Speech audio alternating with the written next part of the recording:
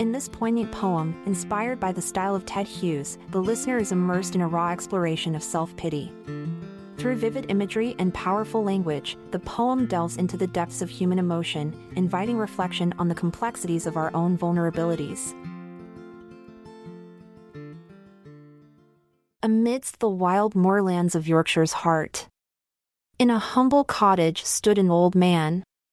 His name, unknown to the world, forgotten by time. But his pain etched deep in his wearied bones. He would rise each morning with a heavy sigh. His gnarled hands trembling, his shoulders hunched. A relic of the past, forgotten in the shadows. But his spirit, still flickering with a hint of fire. With every passing day, a burden on his soul grew. The weight of a life never fully lived, never fulfilled.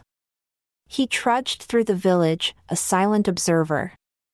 The world spinning around him, distant and cruel. Dressed in tattered rags, his eyes cast downward. He shuffled along the cobbled streets in slow steps. Bowed by invisible chains of regret and sorrow. His heart heavy with a yearning for what could have been. The townsfolk glanced at him, indifferent or scornful. Their eyes branded him a relic from another age. They knew not the battles he fought inside. The demons that plagued his aging mind. But one day, in the village square, a commotion arose. A vibrant carnival had arrived to break the monotony. Children's laughter filled the air like a symphony. But the old man watched from the fringes, eyes aglow. He caught sight of a young girl, her eyes dancing with joy. A sprightly sprite in the midst of the swirling crowd.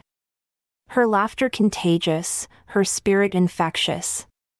And for the first time in ages, a flicker of hope surged. She skipped and twirled, a bright star in the twilight.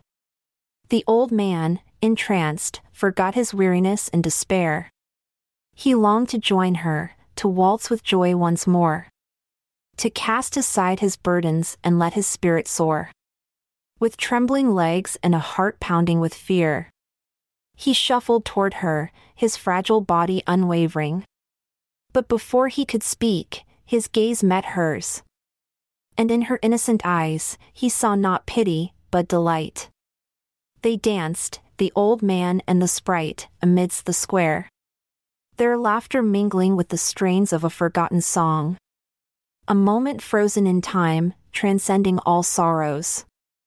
A brief solace from a lifetime burdened by self-pity. And as they twirled, a transformation occurred. The old man's stooped form grew straighter, stronger.